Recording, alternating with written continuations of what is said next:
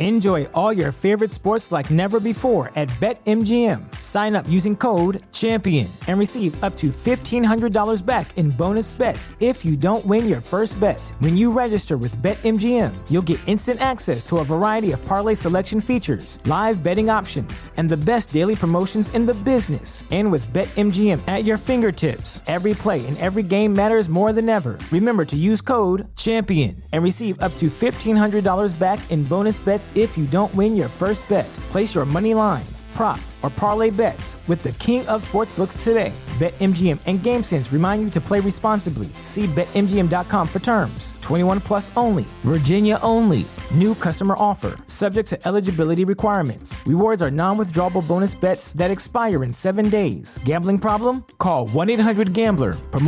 Promotional offer not available in Washington, D.C. At Parker, our purpose is simple. We want to make the world a better place by working more efficiently, by using more sustainable practices, by developing better technologies. We keep moving forward. With each new idea, innovation, and partnership, we're one step closer to fulfilling our purpose every single day. To find out more, visit parker.com/purpose. Parker, engineering your success. Are you kidding me? You are looking live. Winning cures everything. Now for your hosts, Gary and Chris.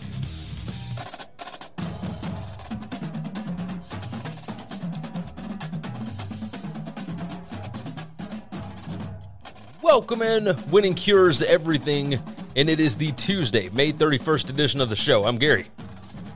I'm Chris. And hopefully everybody had a wonderful Memorial Day weekend. Obviously, we are doing this a day later than we usually do during the non-football season. We do Mondays and Thursdays, but this go round, it's a Tuesday, and we'll hit it again on Thursday. But Chris, I assume your Memorial Day went okay. Oh, it was fine. It was fine. I didn't do anything too special. We just hung out, worked on backyard a little bit.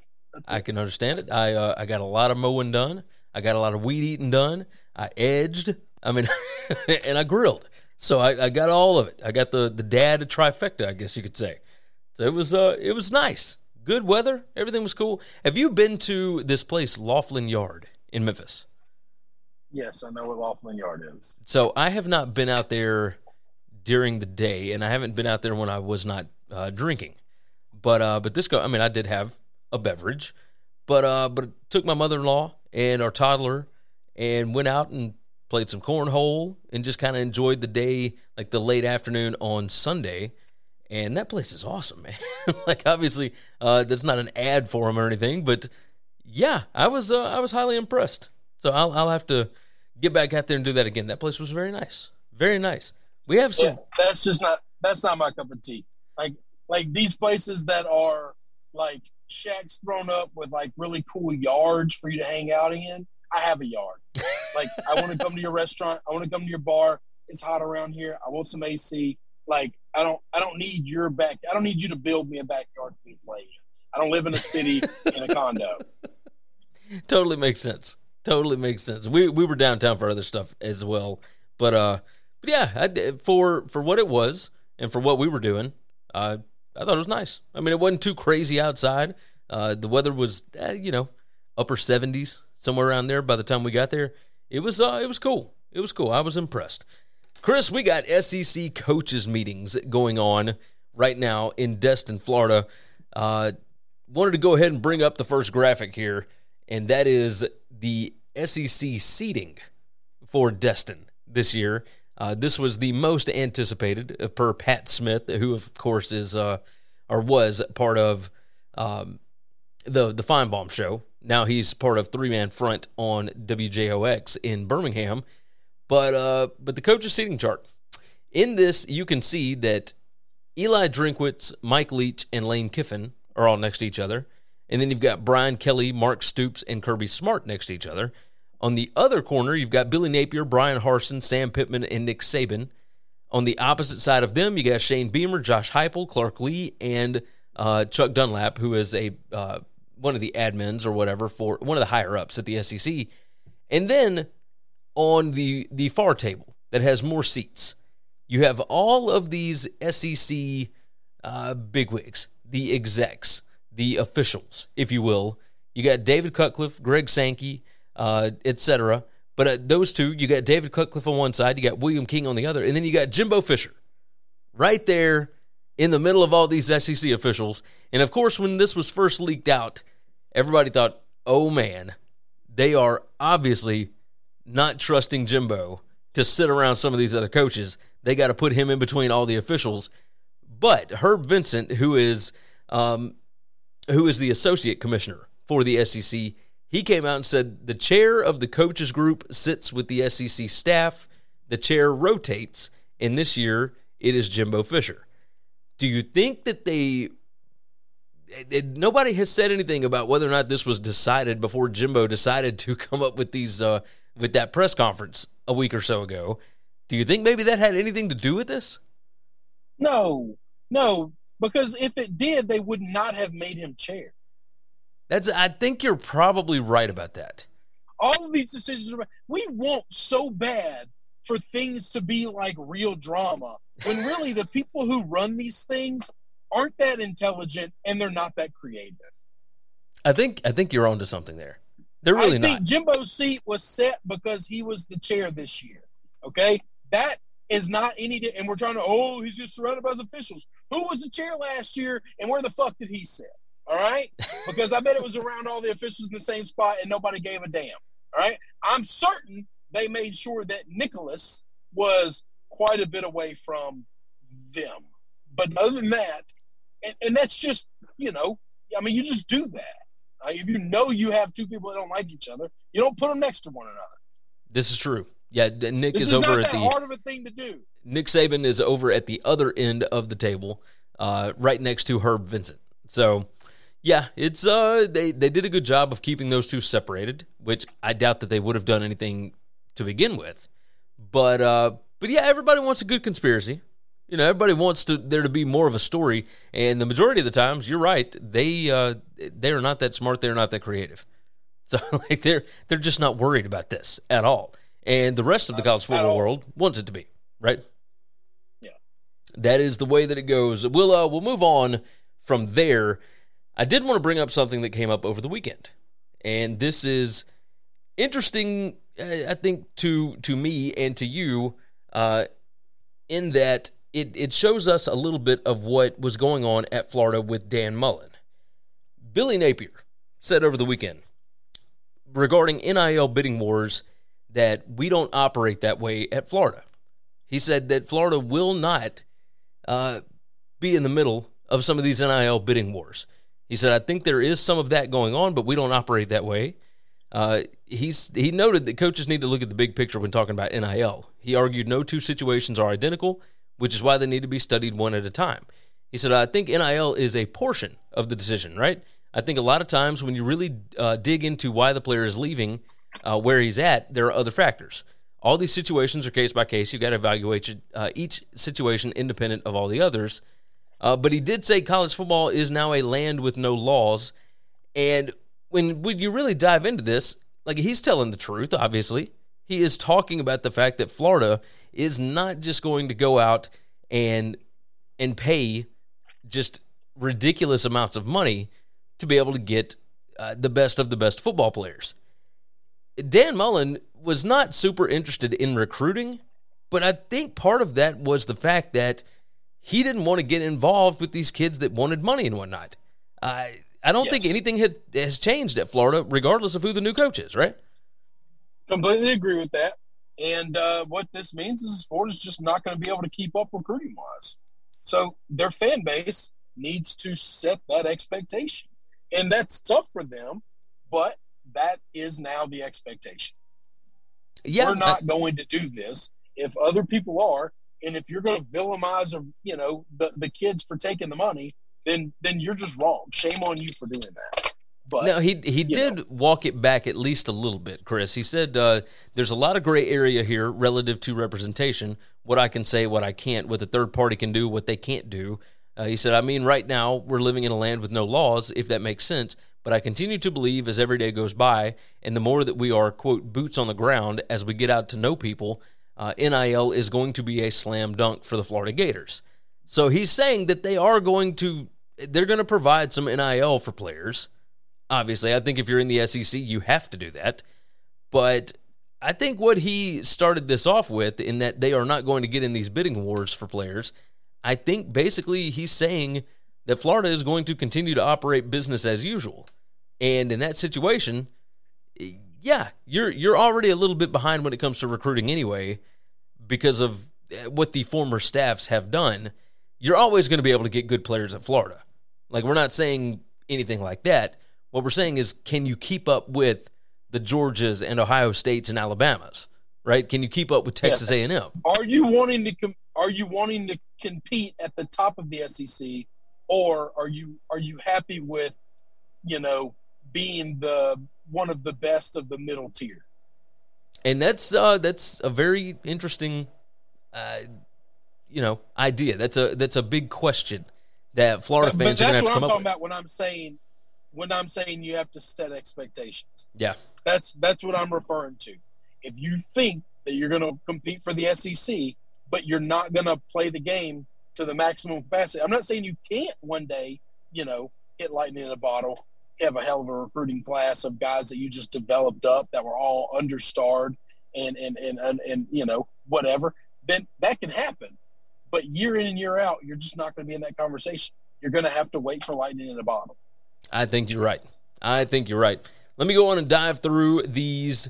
Let me dive through these reads. Hang on. You talked about what? See, so many of these guys are marrying NIL and transfer together because they're both allowed, right? Yeah. Because what he was saying in that situation is like, they're going after other kids. Like he made a comment about, you just read it off. You said a bunch of stuff. I'm trying to remember exactly the phrasing of it. But basically it was the concept that, it's the Wild Wild West out here. Yeah, and you got to figure out why they're leaving where they were. Why they're leaving. Yeah, that's right. Yeah. He used the word leaving. The thing is kids can only leave one time.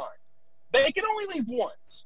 All right? So once you have a transfer, they're yours for the duration unless you're willing to sit out.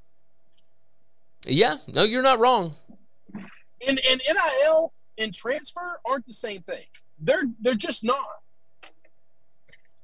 No, I think you're right. I think you're right here. It's definitely not the same. The only time that they would be able to transfer a second time is if they are a grad student. So once you graduate, they have to graduate. Yep. Yeah. Once you graduate, then you can do it again. I guess most kids could do that. You're just not an NFL guy, or definitely not a 3-year NFL guy to do that. Agreed. Yeah, definitely not a 3-year guy, and you would. But if you're transferring, there's obviously a reason for that, whether it be coach leaving or you're not getting playing time. If you're not getting playing time, I would imagine that means that you're probably not in a position to go early anyway. We're going to disagree there. So Joseph Burrow would like to have a word with you on that. But I think Burrow developed at LSU. Because you're not. No, he didn't. Joseph Burrow was Ohio Player of the Year. Like Mr. Ohio. He was the best athlete in the state. Urban Meyer had a philosophy of how he wanted to run an offense, and Joe didn't fit it. Okay? That was it. It wasn't Joe couldn't compete with those guys. Joe didn't run Urban's offense because Urban's offense wants a mobile quarterback. While Joe is mobile from a passing standpoint, Joe is a pocket passing quarterback. Yes, absolutely. But you cannot tell me that there was not improvement from year one of Joe Burrow at LSU to his last year. He got to – so now we're hashing something that doesn't make any sense because yes, there was improvement. When Joe got there, literally week after he got there, he didn't get spring practice with the team. He got there, and they started the season. He had no spring practice. He had barely any fall practice with these guys, and they all got hurled in at the exact same time. Also, all his receivers that had any talent at all were all true freshmen. So, yes, true. You're exactly correct on that. He had massive improvement because the day he started at LSU, season was started, and he didn't get any real practice in that offense. And so what I'm saying – second year in the offense, he took a massive leap forward. Yes, absolutely. But that has nothing to do with them developing him. I'm saying that Joe Burrow went to LSU so that he could play because he was in a position where he was not going to play for Ohio State. People, but you said it's because they're not good enough. And I'm telling you, kids can transfer, but they're not. There's a lot of reasons kids aren't playing. Right. I'm not saying that they aren't good enough. I'm saying that they are not playing wherever they are, and they are probably not being looked at by the NFL at that point because they haven't shown it. Like, I don't think Joe Burrow would have been drafted had he left Ohio State having never started a game. You feel the same? I didn't say that's not what you said, and that's not what we're talking about. You said they're transferring because they're not good enough to play, so therefore, if they're transferring, they're probably not the best. That's what you said. If I said that, I definitely did not mean it that way, but I will. That's why I corrected you. I appreciate that. I misspoke. That conversation. If I said that, then I misspoke. And yes, it has to do situationally, which is kind of what Napier brought up here about every situation is different. You got to figure out why they're leaving. You got to figure out all these different things. But he does tie NIL into it, and that may be what we have seen based on this last transfer portal exodus. We're going to see how this works. As you and I have said multiple times, going forward, the market will correct itself. Like, people will not continue to pay for players that don't produce, and you want to be able to get your money's worth. So I totally understand that. Well, here's the thing. Hang on. If they've got that much money, they might keep paying for players that won't produce because they keep thinking the next kid will. Hang on, but that's fine. Toughen up, Buttercup. I'm sorry. If this other school is, quote-unquote, overpaying for kids and you're mad that you're not getting them because you don't value them that much, they're getting the ones that they value. And you obviously don't value them the level that they do. That's it. Yeah, this is true. This is true. This idea that NIL is bad because these kids are making so much money is insane to me. We all are fine with them making $500 or $5,000, but nobody's okay with them making $500,000. And that's what bothers me, is the fact that that's hypocrisy right there. You just don't want to make more money than you make, and that's bullshit. Yeah, I agree with you. So you want them to have a job, you just don't want them to have a good job. And I don't know that it gets to be a better job than what they do playing at these SEC schools. With the amount of money that they generate, I mean, this has now become, it's no longer about NIL, is it good or is it bad? This is 100% jealousy. That's all this is. When I was 18-year-old, I had a shit job that paid me $9 and change an hour, okay?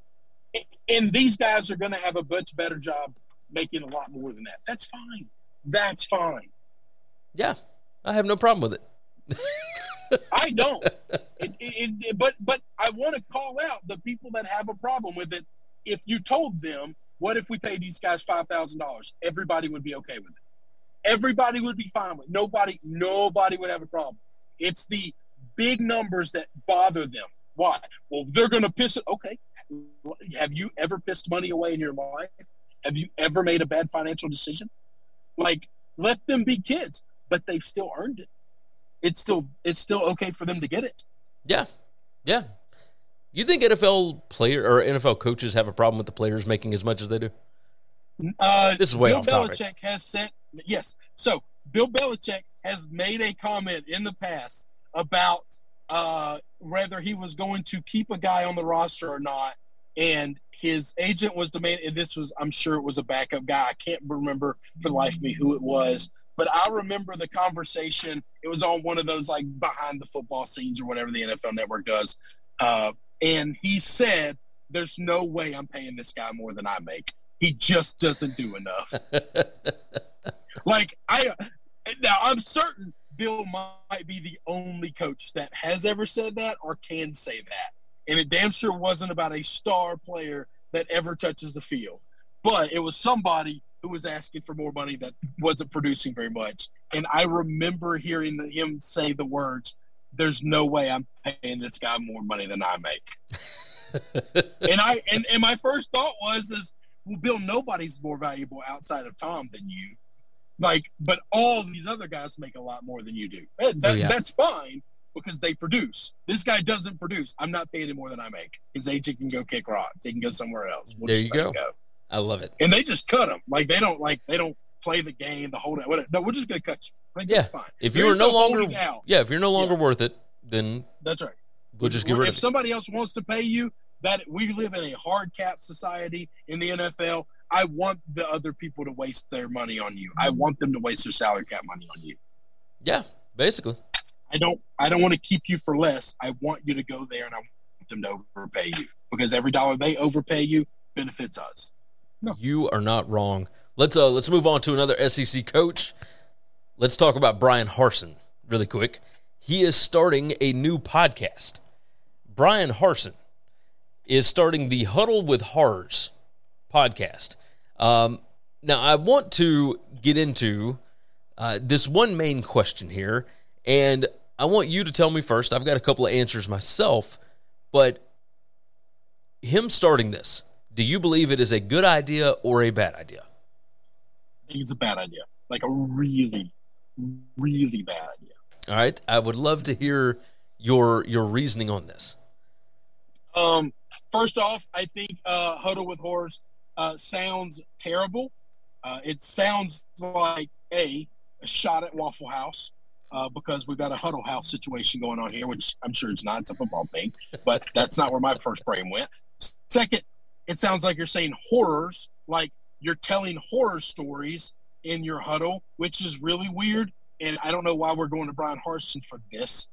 And then the reason that this is a bad idea is because I don't think Brian is like, if you're already famous and you're going to do a podcast, which is what most people are doing now, you got to have an audience. I don't think Brian Harsin has been like Jim Harbaugh has a massive audience. Many NFL fans love him. Many people that love college football loved him when he was at Stanford. And then now he's at Michigan. So, like, basically people at Ohio State will hate him.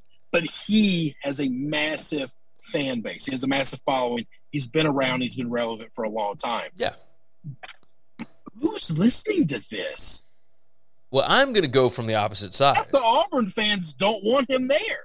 Well, so that's almost exactly why I'm going to go with it's a good idea, right? Because he has not been able.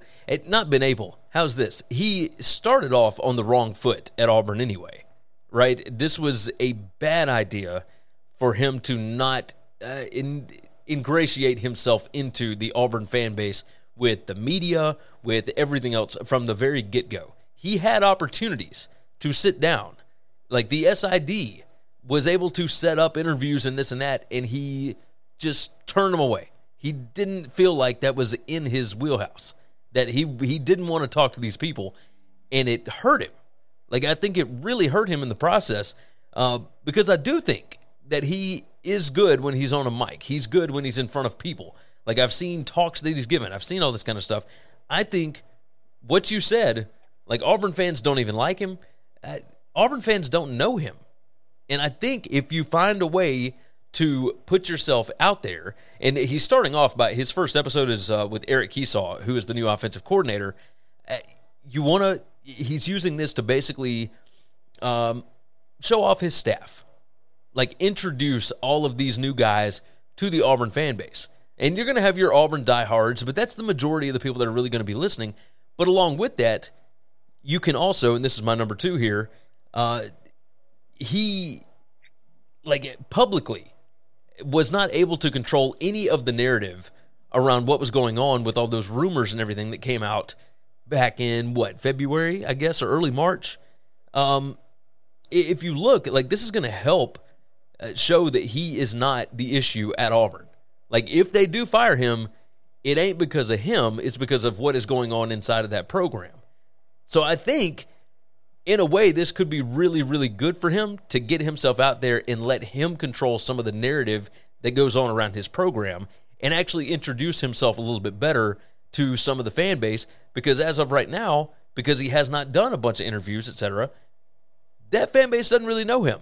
And other fan bases that might open up, like Arizona State, etc., if he were to leave Auburn after this year, like, this could be a way to let other people get to know who he is, his coaching philosophy, etc. You kind of see where I'm coming from on that one? Yeah, I mean, that makes sense. My biggest thing is I guess Auburn fans are the only audience. But, like, that's okay.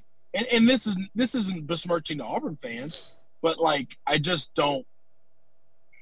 know. Like, I don't think he's trying to make money off of this. I don't think he's selling ads and all that kind of stuff. I think this is literally just, hey, we're just gonna sit down for an hour each week, and I'm gonna sit down with like a different position coach or a different assistant coach or just different people that he knows for 1 hour every week, and he actually get to control the conversation so that he can show who he is. Like, I think that's what the whole point of this is. Otherwise, like, why would you do it? I mean, you're probably right. That's probably why he's doing it. I mean, that's probably the truth. I don't think it's a good idea. I only think bad things are going to come from this. But now, you might be right. Like, he could become a wild card with an open mic. But now, hang on now. But that is, you and I are very different people. Look how you handle a mic and how I handle a mic. Like, look at how we both do this job.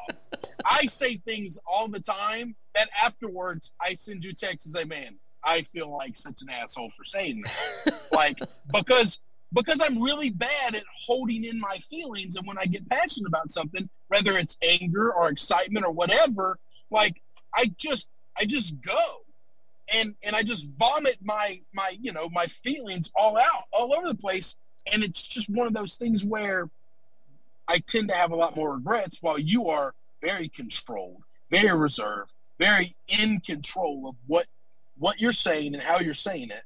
And you're not going to make the mistakes I make, because we just do this job differently.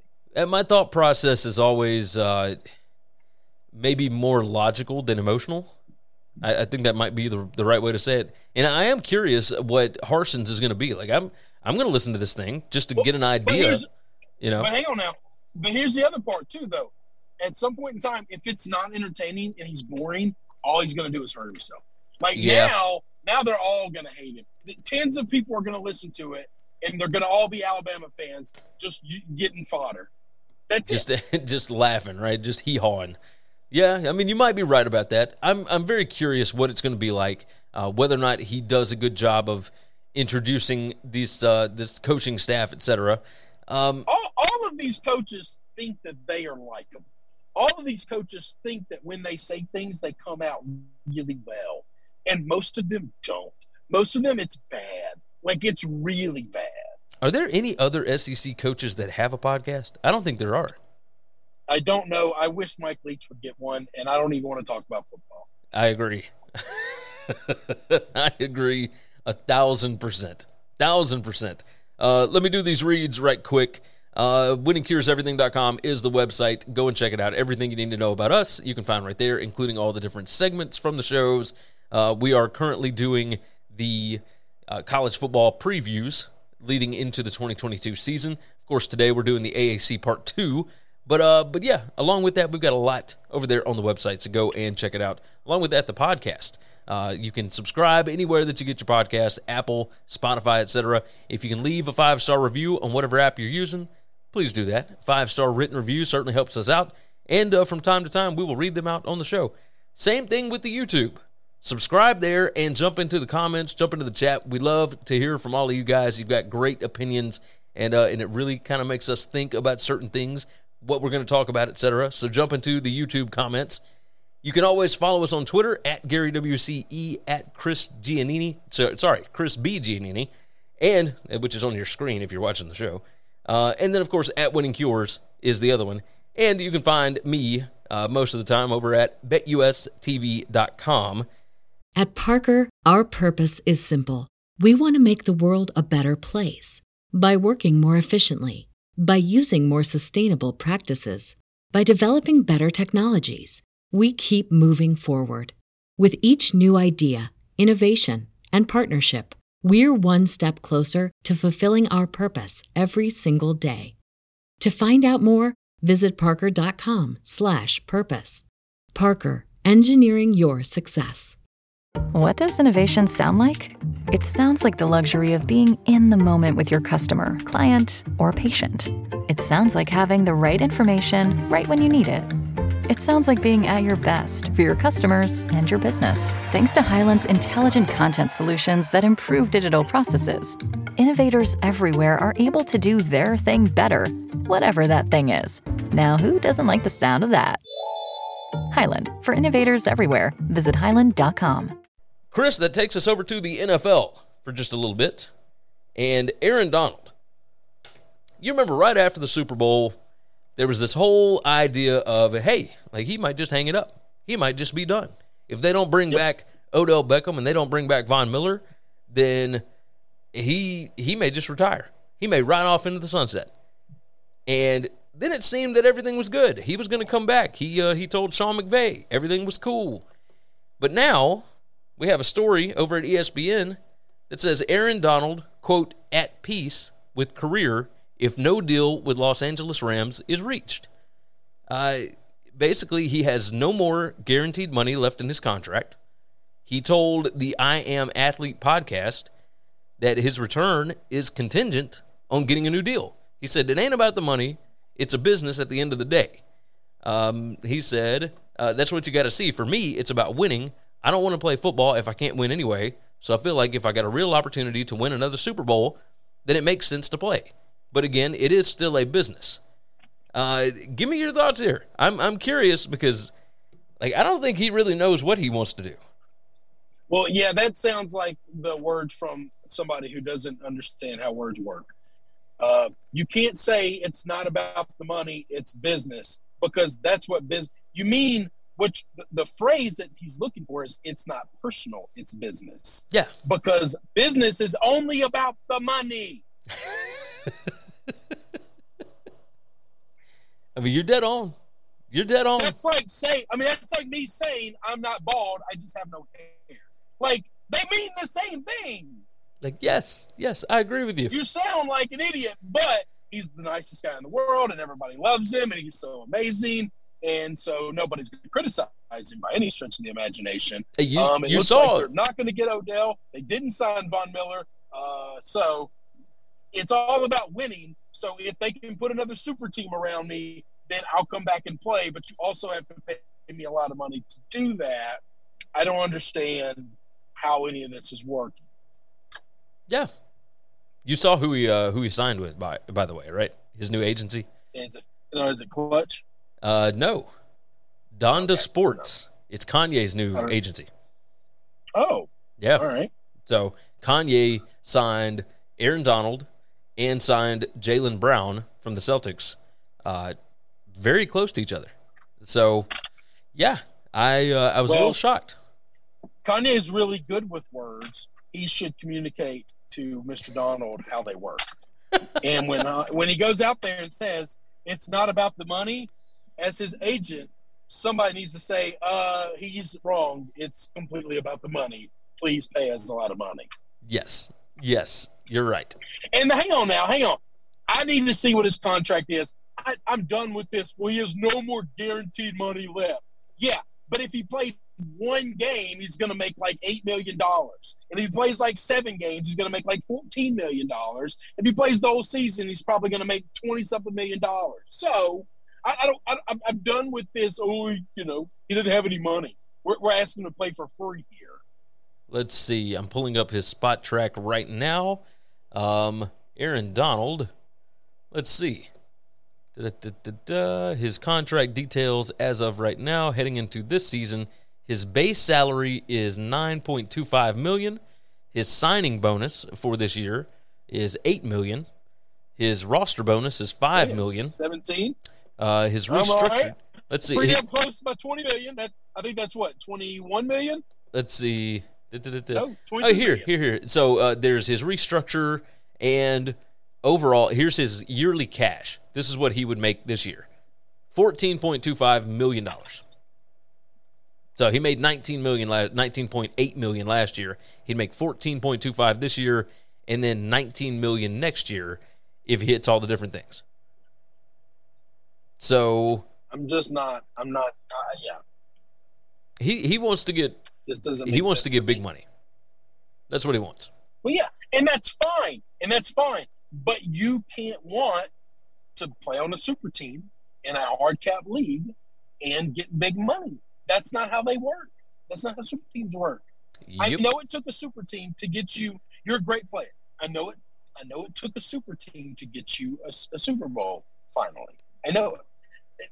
If you want another one, you're going to have to sacrifice to join a super team, or you're going to have to get paid a lot of money, and you're probably not going to win another ring because it's really hard. Yeah, I mean, even if they do pay him and some other free agents, like the chances are still relatively slim that he's going to get another one. Yes. I mean, everything had to fall into place perfectly for them to win it last year. Perfectly from the winning last year. So let's talk for 2 seconds about USC football, which is not a common topic on the show, but USC posted on Memorial Day, "Today we remember and honor those that made the ultimate sacrifice to serve our country." They put hashtag Memorial Day 2022, they put hashtag Fight On, and they had a nice picture. And the picture had the USC helmet with an American flag flying behind it, and it had 4 fighter jets. And the Twitter comments immediately started taking off, and those comments said, "You mean Chinese J-10 fighter jets?" Like, they're called Chengdu J-10s. And the fighter jets that they put on this Memorial Day picture were Chinese fighter jets. Now, I understand that the people that run these social media accounts for college football teams are typically college students, right?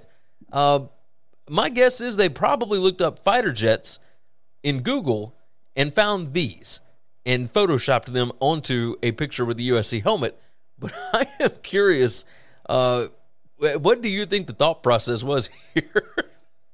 Or was there one? Yeah, it's just idiots. All I tell people that work for me, I have one request every day. Well, I have 2. What request number 1 is just come in with a reasonable attitude. Okay, the attitude of being reasonable. All right, which means if somebody asks something of you that's not your normal job, but it's a reasonable, easy thing for you to do, don't fight against things that are reasonable. If you need something done, everybody's going to ask the same thing. We're just all going to be reasonable. The second thing is everything we do in life or in business is about the details. It's just about, if you didn't take 6 seconds to look up and realize our country, this is how self-absorbed we are, okay? They probably don't even realize that other countries have fighter jets. They probably just assume we're the only ones that have them, and they're going to throw rocks and sticks at them. Yeah. Yeah, I because think you're right. this is what kids think, right? They don't even know that other countries have them. Have you not seen the new Top Gun movie? Not only do other countries have fighter jets, most of their technology is better than ours. Yes, very much so. Hey, by the way, before we jump into the AAC, thoughts on Top Gun? I haven't seen it yet. I'm waiting to go see it, but I've seen it twice now. I went and saw it yesterday. Oh my God! I saw it Thursday night. I went back and saw it yesterday. I'm going to tell you this. I have the same thing, very consistent, that I've told everybody. All right, this is every positive emotion that a man can have. I had while watching Top Gun. I can't speak for everybody else in the theater, but I know this. I laughed. I cried. I came. It was the best viewing experience I have ever witnessed in my life. That's unbelievable. I'm not saying it's the best movie ever made. I'm telling you that I sat in an IMAX theater, and it was the best viewing experience of watching a movie I've ever had in my life. And then 3 days later, I went back to that same IMAX and watched it again, and it was just as incredible and a little more emotional because some of the chaos that's happening didn't catch me off guard because I knew it was happening and I was able to just kind of really get into it. It's really that good. I'm definitely going to have to go see it this week. I'm going to have to go check it out. So, Everybody I've talked to this has said is another thing that I realized. This is something that I acknowledged. Okay, while watching this movie, or before the movie. This is before the movie.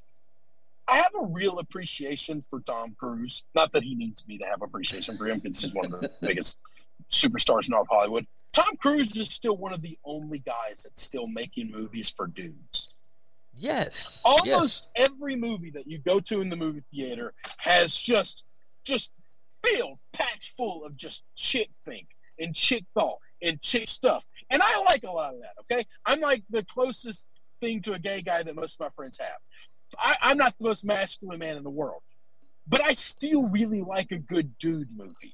And Tom Cruise is about the only person that just all he makes are dude movies now. And they're great. Yeah, I know the trailer for Mission Impossible just came out, and it is much of the same. Yeah. Like, it's just straight action. Much of the same. Very, very, yes, just an action pack. We took James Bond and we said, no, I'm upping the ante on James. Here we go. Yes. So I'm excited. So anyway, I'm excited. I loved it. I really enjoyed it. It's, they're not paying me. Of course, they don't need to. But it's really good. Though I'll tell you one criticism that I heard other people say, and my immediate reaction is you can go fuck yourself. was it is really predictable. So like if you're watching a scene and you're like, oh, I kind of know where this is going, it always goes there. It always goes there. But it's okay. That's all right. Yeah, this is the kind of movie that you want that. Yes, I don't need to just be hit upside the head with something I'm not expecting here. I came to see this movie because I know exactly what I'm getting. I watched it when I was 8, and it changed my life. Hey, was this better than the original? Yeah. Yes. Oh God, yeah. Not even close. Not even a little bit. They're not even the same planet. That's interesting. That is very interesting. I did enjoy the first one. I'm curious now. Very curious.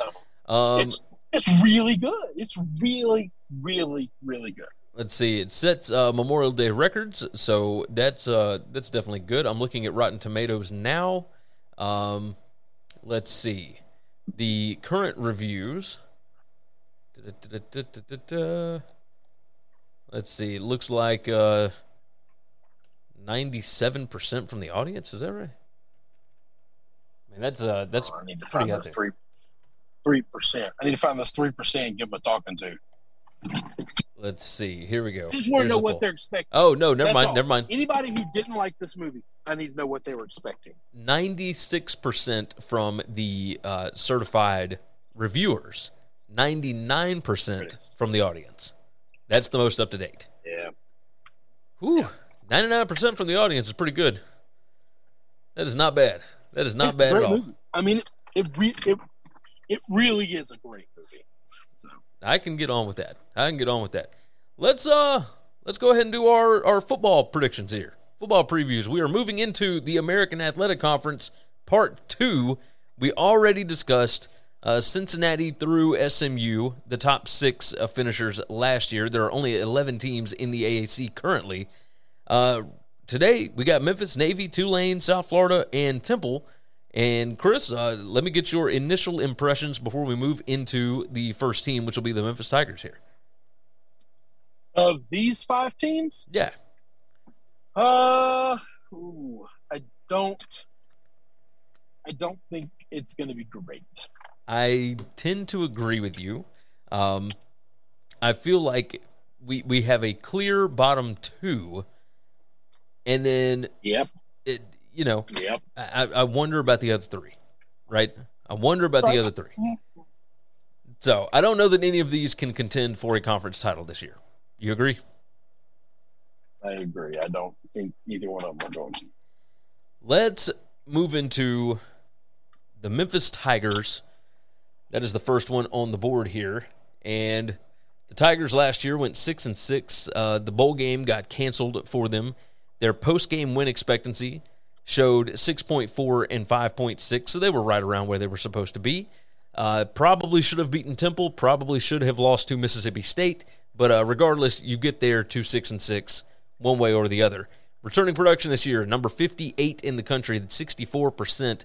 You got a bunch returning on offense, partially because you bring back Seth Hennigan, the quarterback, who was a freshman last year and who really was not supposed to start.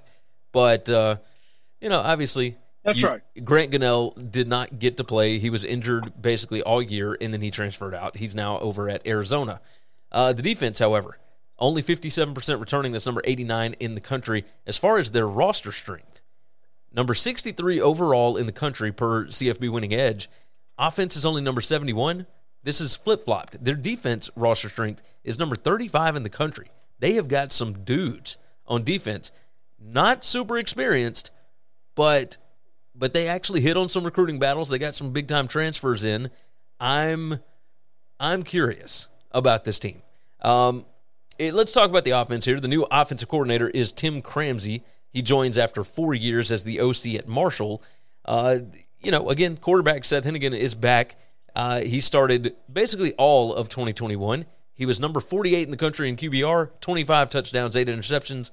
You got to figure out who steps up as the receiving threats after they lose Calvin Austin III and the tight end Dykes.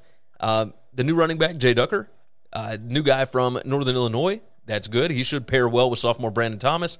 You got to hope that the offensive line improves a little bit. Their rushing success rate last year was number 83 in the country. Like, that is just not going to get it done with Memphis. Like, they have almost always been pretty good at running the football. They've had playmakers all over the place. I was just about to say. Yeah. That's it. They just don't have the playmakers. That's one thing they've been able to do consistently through 3 different head coaches. They've been able to run the football.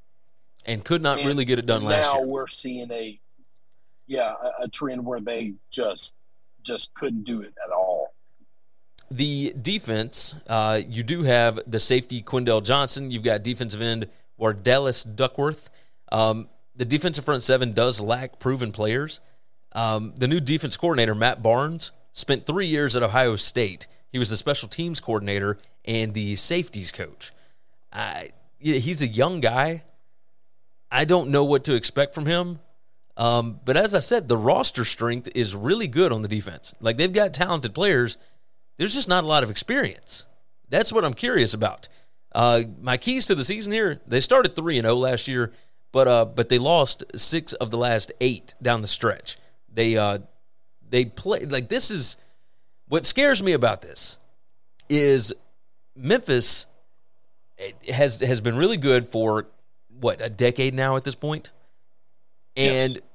What last season turned into is what the beginning of a program downturn looks like, right? Yes. Like, if they can reel out of it and get back to 8-4, even 7-5, just look like a competitive football team, then maybe they can avoid that. But this don't look like the same kind of offense that Memphis is used to. But maybe that's okay. Like, if you swap over and be a really good defensive team, then all right. But okay. Well, I guess we see this a little different. I like the hire from the Marshall guy. Like, I liked what Marshall has done over the past. I think that's a big improvement of what they've had. So I think offensively they're going to be substantial. Well, hey, you can't be a lot worse than they were. I just think the offense is going to be a lot better if the defense is better. I think this team can be good. Oh, I think it can too. They can't win the conference, but I think they can be 7-5. I have them 6-6, but I really want to make them 7-5. I just don't have the stones. But I think they can. I've got them at 7-5. So you've got them at 6-6. Okay. All right. Okay. Yeah. So the way you were talking made it seem like there's just no way. I'm like, I don't know, man. I think this team's going to be good. I think they're going to be fine. Yeah, I think they'll be okay. But I will tell you this: like, they're not the top tier of the top 3. All right. Those 3 are separated from everybody else by a mile. Oh, 100%. But this is certainly the kind of team that could also lose at some of these games that we expect them to win, and then win some. The only reason I got them 6-6 is because this team right here could easily go into the Naval Academy and lay a big old egg, because that's what they do every time they go to Annapolis. Oh, I've got them losing to Navy. Like, my losses here, I've got Mississippi State, Navy, Tulane, and let's see, SMU. Oh, and Houston. But I've got them beating UCF. I've got them beating Tulsa. I've got them winning at East Carolina. I don't have them beating UCF. Like, that's just not happening. I've got that because it's the week after a bye week. They tend to play UCF pretty tough anyway. But again, anything could happen with this team. Anything could happen. That's right. Anything could happen. I got them 6-6. My keys could be 7-5. Oh yeah, they could be 7-5. They could go 5-7 if they do that. Yeah. Obviously that definitely not good. I've got on here. You got to hope that Hennigan can develop consistency, and you need the trenches to show up on both sides of the ball because offensive line and defensive line certainly need to improve after last year. They lost some big time dudes to transfer out of there. They need playmakers to emerge on offense. Defense has talent and speed, but not much experience. It says toss on to it the fact that the new DC Barnes has never been a defensive coordinator, and who really knows what to expect from this defense. I did put on here, if Silverfield has another down year, do not be surprised if Memphis pulls the plug on this experiment. You kind of agree with that? Yep. No, I don't kind of agree with it. I think if he's 5-7 or worse, he's gone. I think you're right. They are really positioning themselves to join the Big 12, and if your football team is headed in a downward spiral, that ain't gonna work. So, yeah, you better get it done this year. This is a make or break year for Ryan Silverfield. I think he was a bad hire to begin with, though. I think it's always a bad idea when you hire a coach because the players want him. Yep, because those players are going to leave. Most of them are gone. Most of them are already gone. Yeah. All the ones that wanted him aren't there anymore.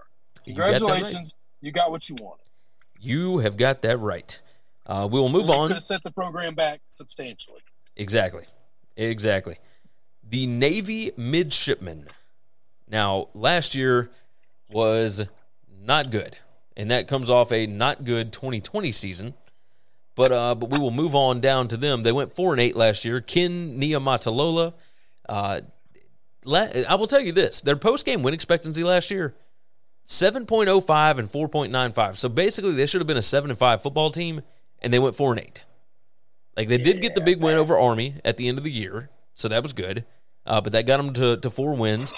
They had some pretty big losses. The linebacker, and I'm hoping I say this name right, Diego Fago. I hope that's right. I got no idea. He was the leader of that defense. Defense was pretty good last year. Number 74 in PPA per drive. Let's talk about the offense. Offense was just bad all around. They were number 105 in PPA per drive. They seemed to perform better in spots when they had the quarterback Ty Lavatai in there. He took over in the 4th game, and in that 4th game, they beat UCF. Now, most of his supporting cast are gone. Harris, AC, all those guys. Maybe new starters can provide more upside, even without the experience, because they're number 103 in returning production this year. You can never look at their roster strength, and it's the same with any of the academies, right? That's right. But compared to Army and Air Force, etc., Navy is number 131 on roster strength on offense and defense. Like, they are dead last in the entire country as far as talent goes. Now, again, you can't really look at it that way. They do have some big players coming back. Isaac Ruos, the fullback, safety John Marshall, defensive end Jacob Busick, and then, of course, the quarterback I mentioned, Lavatai, excuse me. I'm worried about the offense because I don't know. Like, it's not like people have really figured out the triple, right? You see Army and Air Force have success with it every year. But Navy, for whatever reason, was really bad. As far as the defense, they've been overperforming, excuse me, under the new defense coordinator, Newberry, for like 3 years now. Like, they always do this. I don't know if number 74 in defensive PPA per drive is going to cut it if your offense isn't scoring. They really need the offense to hold on to the ball and score points this year because they're number 112 in returning production on defense. This team, you remember they went 11-2 in 2019? But that was just a long time ago, man. Well, they have since gone 7-15 since that season. Yeah. I mean, that feels like it was a whole lifetime ago. If you look at what their offense was, and again, they have not changed. They had Malcolm Perry at quarterback in 2019. They have not had him, and they hadn't been able to find anything close to that. And they haven't really changed what they're doing, but they were number 18 in offensive SP+. That's an efficiency rating from Bill Connelly. They were number 18 in 2019. They were number 115 last year. In 2 years, that's how big of a difference it is between that quarterback and what they had last year. Keys for the season, I've got let Lavatai loose. Hope the new faces perform better than all the experience that was actually lost. I said on defense, watch for the safety, John Marshall. He could be a stud in the secondary. Develop the linebackers. You've only got one senior. And the defensive line, you've got 3 juniors and 2 seniors. But you don't have a ton of returning experience with those guys. So while they've been around the program, they hadn't played a lot. So you need them to step up. There's no reason to assume that they'll remember how to score points here, and if the defense doesn't make a great stride, it could be a really long year. And Chris, I got them at 4-8. Like I want them to do better, but I just don't. I can't find it. No, 4-8, 4-8, and that was, maybe they can beat Army twice. I've got them losing to Army. My 4 wins here, I've got Temple, Tulsa, Memphis, and Delaware. But I could see them beating anybody, and I could see them losing to anybody. Like that's what's crazy about it. I can't see them beating anybody. That's crazy. They can't beat anybody. I mean, they were right there with Cincinnati last year. They were right there with Houston. Like they were in some ball games. Again, their post-game win expectancy last year had them as a 7-5 team. But they went 4-8. Like they won 3 conference games last year. Like this year, you got Army and you got Air Force. You got Notre Dame. Like I don't think you're going to win a lot of these non-conference games. I mean, it's just rough. Just rough at SMU, at Cincy, at UCF, at Air Force, at East Carolina. I mean, it's tough. It's just a tough schedule. So I think 4-8 is just about right. You tend to agree with that, right? Yep, that's what I got them at, 4-8. You think they'll fire Niumatalolo if he doesn't make a bowl game this year? Nope. I don't think so Who's either. going to get to coach that? I mean, that's a good point. I don't know. I mean, he went 10-2 one year. What are you going to do with that? Like, really? Nobody's done that in 20 years, 30 years. Like, that's true. And now you got to deal with. You got to live on that. You got to live on that the rest of your life. I do wonder if it's a good idea for them to be in a conference at this point. Like Army feasts on playing Colgate and stuff like that. Like I do wonder. I don't know. We'll see. We'll move on to these last 3 here. The Tulane Green Wave. And, of course, we are all big fans of Willie Fritz here on this program.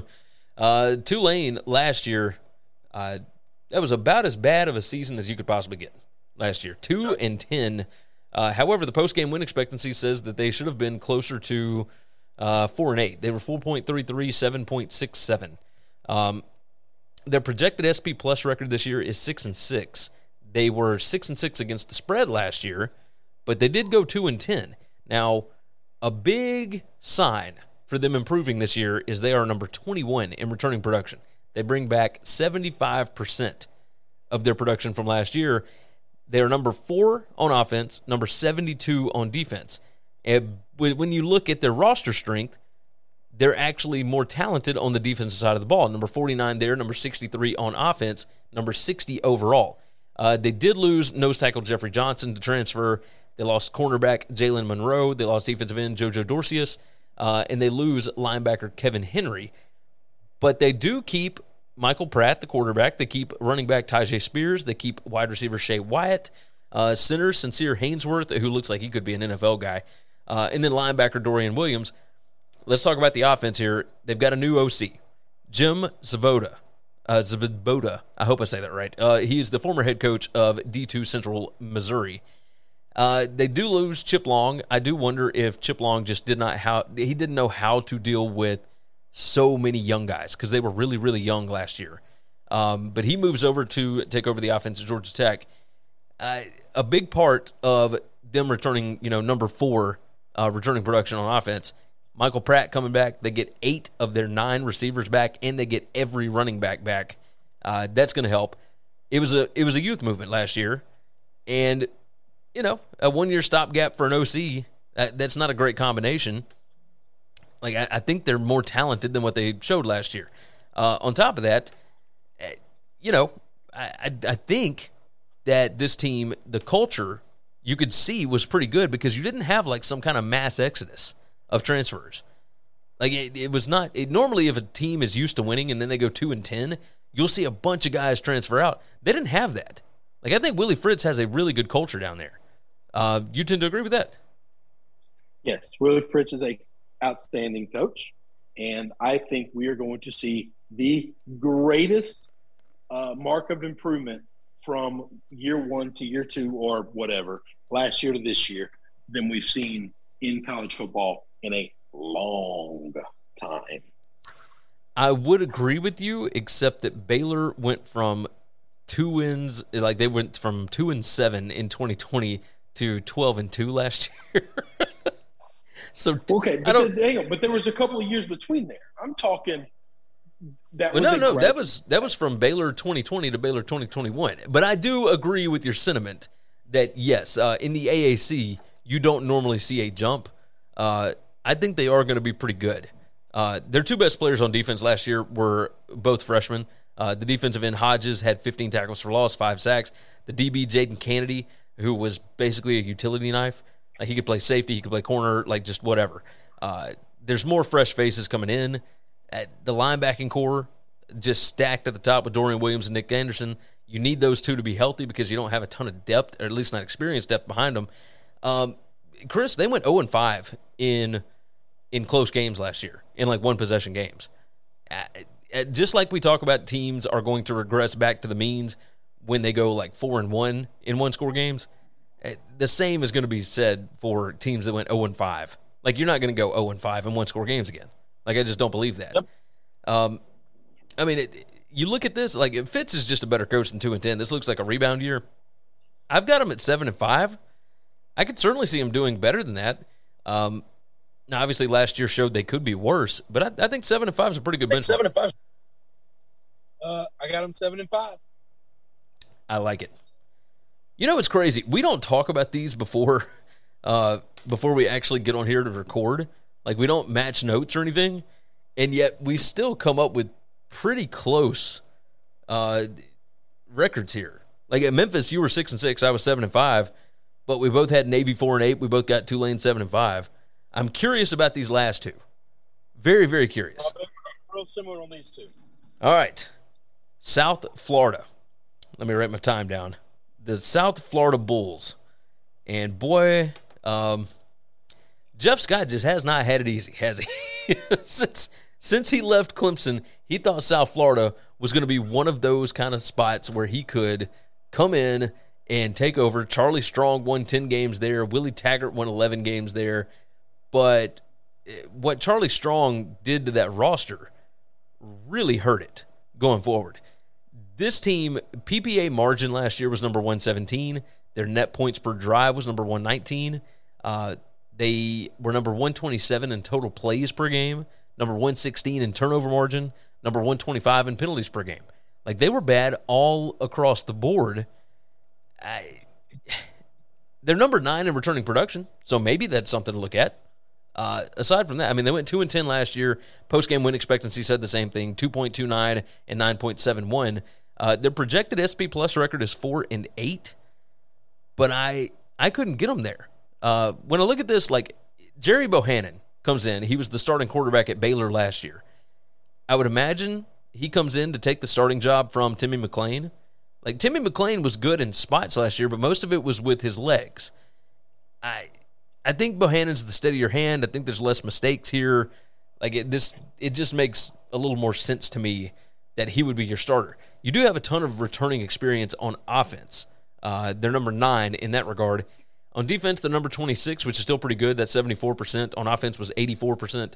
The roster strength, pretty good. Number 73 in the country. Like, that's okay. They do have a new DC, Bob Shoop, who was the DC at Mississippi State under Joe Moorhead, had the number 1 defense in 2018. He was just an analyst at Miami last year, trying to pick and choose what his next spot would be. I'm not going to dive into a whole lot of this. They've got 16 new transfers. 13 of them are P5 transfers. It looks like a talent upgrade, but can they gel quickly?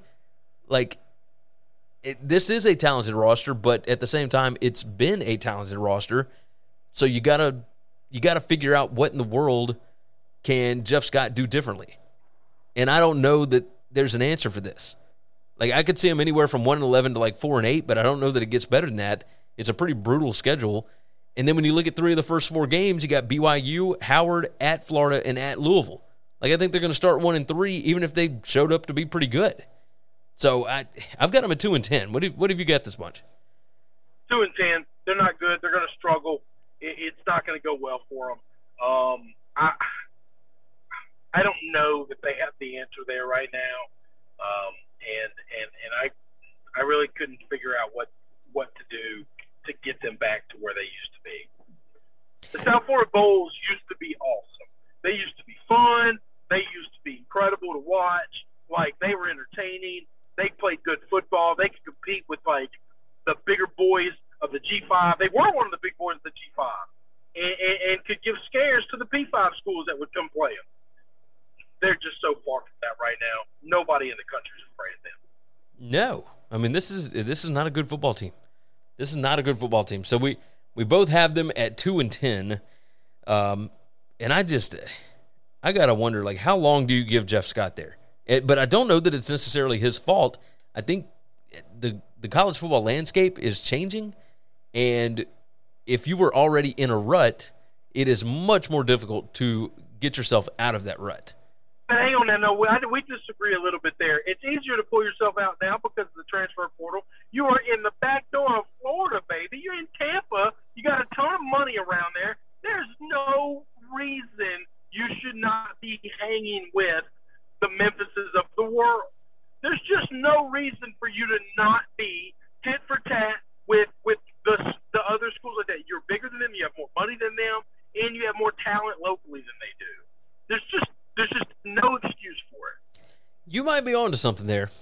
Because you could go in and transfer a bunch of kids, and you got local money. There's just no reason you can't be good fast. I'm just not hearing that, man. He's just not the guy. And as soon, my opinion, as soon as you know you got the wrong guy, you flush it. Yeah, and that might be what they have to do. If they go 2-10 again, that might be the death knell. That might be what that is. Let's do this last one here, and we are on the Temple Owls. Now, Stan Drayton is the new head coach of Temple. He was the running backs coach at Texas last year. Went 3-9 last season under Rod Carey, and they just did not hit on the right hire at all when they brought him over from Northern Illinois. Their post-game win expectancy, they won 3 games last year, but their post-game win expectancy said 2.09 and 9.91. So really, it was a 2-10 team. They got that win over Memphis, but that was a little weird anyway. They did go 2-10 against the spread last year, so they didn't even outperform those expectations. Their projected SP Plus record is 4-8. Now, they're number 71 in returning production. Their roster strength, which has normally been a big thing for them, especially based in Philadelphia, their roster strength is number 118 in the country right now. They have lost a lot of talent off that roster, and Rod Carey could not find those diamonds in the rough. He could not figure out. Hang on. I don't understand is roster strength returning talent or just roster strength as the guys that are there where they rank in talent? The guys that are there right now, and it's a combination. College football winning edge basically combines experience and recruiting ratings, right? So you take your recruiting rankings, and then you add experience along with that. So if you got a youth movement with a bunch of 2 and 3 stars, your roster strength is not going to be very good. That's basically what their roster strength is right now. Number 118 overall. It's number 119 on offense, number 111 on defense. So it's not – it don't look good. I'll say that. Now, let's talk about the offense here. They do have a new OC. Obviously, this is a new coaching staff. Danny Langsford, he was the quarterback's coach at Colorado the last 2 years. They did bring in a transfer quarterback, and that is Quincy Patterson II. DeJuan Mathis, you remember the kid from Georgia that started, I think, one game in 2020 for Georgia? He was their starter last year and was not very good. Quincy Patterson II comes in from North Dakota State, but he didn't play last year. So I don't know what that necessarily means. The wide receiver core is not great. Even with several seniors, none of them have really played. The offensive line is weak at best. I mean, it's just not – this is not great. Anything that they do this year should be an improvement over last year. You got to find an identity. You got to stop turning the ball over. They were number 111 in turnover margin. Their offensive PPA per drive last year was number 121. Now, on defense, DJ Elliott is the new defensive coordinator, and he was last seen as the defensive coordinator at Kansas under Les Miles. Now, the defensive cupboard isn't empty there. I mean, there's potential at every position, even if it's not experienced. Like, the secondary was decent enough last year, number 72 in passing success rate. But, man, they were number 109 in rushing success rate allowed, and that just ain't going to work in this conference. Man, when I look at, like, after Rule left, this was viewed as, like, a really good G5 job. Collins did good things. Then they missed on Manny, and then Rod Carey, like, really hurt the process. They whiffed on that one. The roster is still depleted. Even if there's, like, stud players here and there, it's still going to take a big rebuilding job to fix this. And anything that they do this year, I think, is going to be better than number 126 in net points per drive. Like, they're going to need a lot of upsets this year. I don't see it. I think they're going to take most of this year to focus on recruiting, and then we'll see from there. I've got them beating UMass. I got them beating Lafayette, and that's it. I got 2-10. 2-10. That's what I got too. I don't know how good they're going to be in the future either. So we'll see. We'll see what this coaching staff does, but they just don't have a lot of talent. They're not very good. Now, you were not wrong there. It's just rough to look at. Like, Temple used to be so good. South Florida used to be so good. And, man, they are in a world of hurt right now. Just a world of hurt. Just frustrating. I don't know what happened. So. It is what it is. You get the wrong coach. Like, we've seen it in the SEC. Like, Tennessee went through years of bad coaching hires. Like, in the G5. What kills you is, you're right. It's not just a bad coaching hire. It's when you compound bad coach after bad coach after bad coach, and now you're just a program that nobody respects, nobody wants to go. Like, the glory days are so far removed from kids that you're trying to recruit to come play football there. Yeah, I mean, it's crazy how quickly the cycle runs, because, I mean, it was just 2018 that they were playing for, a conference title, I believe, in Temple. So but think about it now. This year's recruiting class, this year's group of 2023 seniors coming in, okay? In 2018, they were barely in middle school. Yeah. That's what's crazy. It moves so fast. You make one wrong hire, and it can set you back a long time. And if you make two, I think you can come back from one. You make two, man. If you don't hit gold on the third one, and that third one could be a good coach, but he's just shoveling himself out of such a big hole that you might not get the results you want. But, I mean, we're seeing that at Florida State right now, right? Yep, I was just about to say. Like, Jimbo was not a good coach his last couple of years in Tallahassee. Like, we've got different opinions on that. Oh, I know. Like, I do agree with you on the way that things went as far as boosters and whatnot. That is a burning down the bridge before I run off the bridge. But at the same time, it did hurt the program, right? And then you brought in another coach that didn't know how to pull it out. And that's right. And once you did that, now Mike Norvell, who I think we agree is a pretty good coach, he's having a difficult time pulling them back out of that. So, and Temple can end up with the same thing if they don't hit it with Stan Drayton. So we'll see. We'll see what happens, but I don't see it happening this year. So you got 2-10 as well, right? I got to it as well. All right, buddy. Be good, my friend. I will holler at you. We'll do Thursday, and then you're taking vacation, right? I'm taking a week off. I can understand it. All right, let's get out of here. Is there anything else that we need to hit on? That's it, brother. All right, let me let you go, and I will wrap this thing up. All right, that is Winning Cures Everything. We appreciate all of you guys for joining the show. We certainly appreciate you for sharing it out, telling your friends, leaving a nice 5-star review, all that good stuff. So, with that said, we're going to dive out of here. Again, thank you. Share the show. Tell your friends. Subscribe if you have not already subscribed. And take care of yourself. Take care of each other. And hopefully all of your tickets cash this week. Thanks for checking out Winning Cures Everything. If you want to keep up with us, hit subscribe on YouTube or your favorite podcast app. Visit the website at winningcureseverything.com, or you can like us on Facebook or follow us at Winning Cures, at Gary WCE, or at Chris B. Giannini on Twitter. Share out the show, leave a nice review, and make sure to comment and tweet at us. At Parker, our purpose is simple. We want to make the world a better place by working more efficiently, by using more sustainable practices, by developing better technologies. We keep moving forward. With each new idea, innovation, and partnership, we're one step closer to fulfilling our purpose every single day. To find out more, visit parker.com/purpose. Parker, engineering your success.